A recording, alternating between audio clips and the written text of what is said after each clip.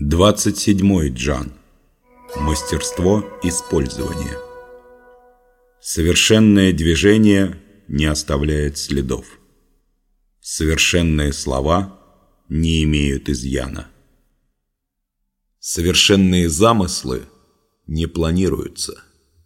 Совершенный замок не закрывается ключом, но невозможно открыть. Совершенный узел не завязывается узлом, но невозможно развязать. По этой причине совершенно мудрый человек постоянно помогает людям. В изначальности, не отвергая людей, постоянно помогает сущностям. В изначальности не отвергает сущностного, пребывая в осознанности. По этой причине совершенный человек несовершенному учитель. Несовершенный человек совершенному опора. Не ценят своих учителей и не любят сочувствовать своей опоре, хотя ум в большом заблуждении и стремлении к превосходству. 28-й джан. Обратная простота. Осознающий свою силу оберегает свою слабость, проявляясь в поднебесной, словно горный поток, нисходящей силы. Проявляясь в поднебесной, словно нисходящая сила, не отдаляется от постоянной добродетели, возвращается к образу младенца. Осознавая свое светлое, оберегает свое темное, проявляясь в поднебесной примером. Проявляясь примером, в постоянстве добродетелей знает меру, возвращается к беспредельному. Осознавая свое прекрасное, оберегает свое безобразное, проявляясь в поднебесной широкой долиной. Проявляясь в поднебесной широкой долиной, в постоянстве добродетелей является опорой. Возвращаясь к простоте, простота рассеивается. Проявляется сосуд для использования. Совершенно мудрый использует его и становится правителем. Изначально в великом порядке нет разделения. 29-й джан. Недеяние. Действуя и желая овладеть поднебесной, я один только вижу. Не достигнешь результата. Поднебесная – духовный сосуд, и невозможно воздействовать. Тот, кто действует, приходит к упадку. Тот, кто пытается овладеть, теряет. Всегда. Изначально. Одни сущности идут вперед, а другие следуют вслед. Одни оживают, а другие гаснут. Одни набирают силу, а другие слабеют. Одни сохраняются, а другие разрушаются. По этой причине совершенно мудрый человек уходит от превосходства, уходит от роскоши, уходит от крайности. 30-й джан.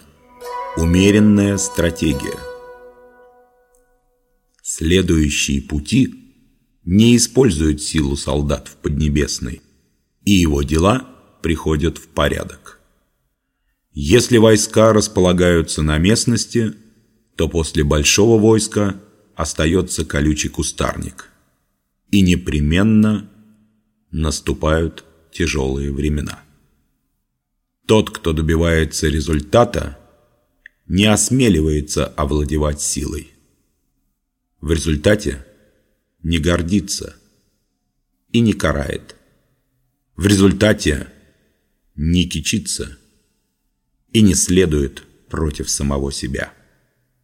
В результате не укрепляется. Сущности крепнут и приходят к дряхлости, поскольку проявляется отсутствие пути дао. Нет пути. 31-й джан. Прекращение войны. Использование солдат не предвещает блага. Это инструмент, и сущностям от них только зло. Всегда, изначально, стоящий на пути, его не использует. Благородный правитель, пребывая в мире, ценит левое. Используя солдат, ценит правое. Солдаты – это инструмент, не предвещающий благо. И для благородного правителя это неиспользуемый инструмент. Применяет солдат только тогда, когда его вынуждают. Лишь в безмятежности проявляется высшее.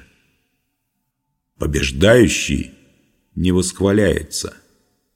Лишь восхваляющий себя радуется, убивая людей. Тот, кто радуется, убивая людей, все равно, что не имеющий возможность обрести помыслы в Поднебесной.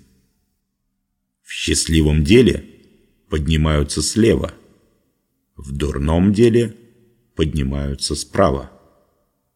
Помощник командующего войском располагается слева. Верховный главнокомандующий располагается справа.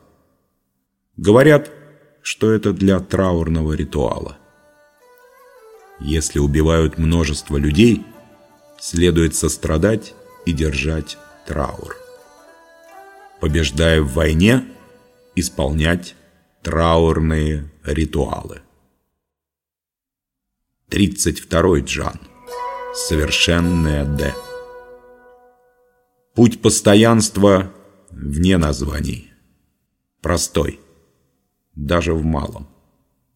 Для Поднебесной он не может быть вассалом. Если князья способны сохранять это, то 10 тысяч сущностей управляются естественно. А когда небо и земля сливаются в гармонии, то выпадают сладкие росы, и народ без понуждения приходит к ровности. Ведь начало порядка – это наличие имен, а имя – это изначальное наличие. В итоге надо знать предел. Знание предела дает возможность не приблизиться к погибели и осознать путь в Поднебесной как наличие потоков в долинах, текущих к рекам и морям.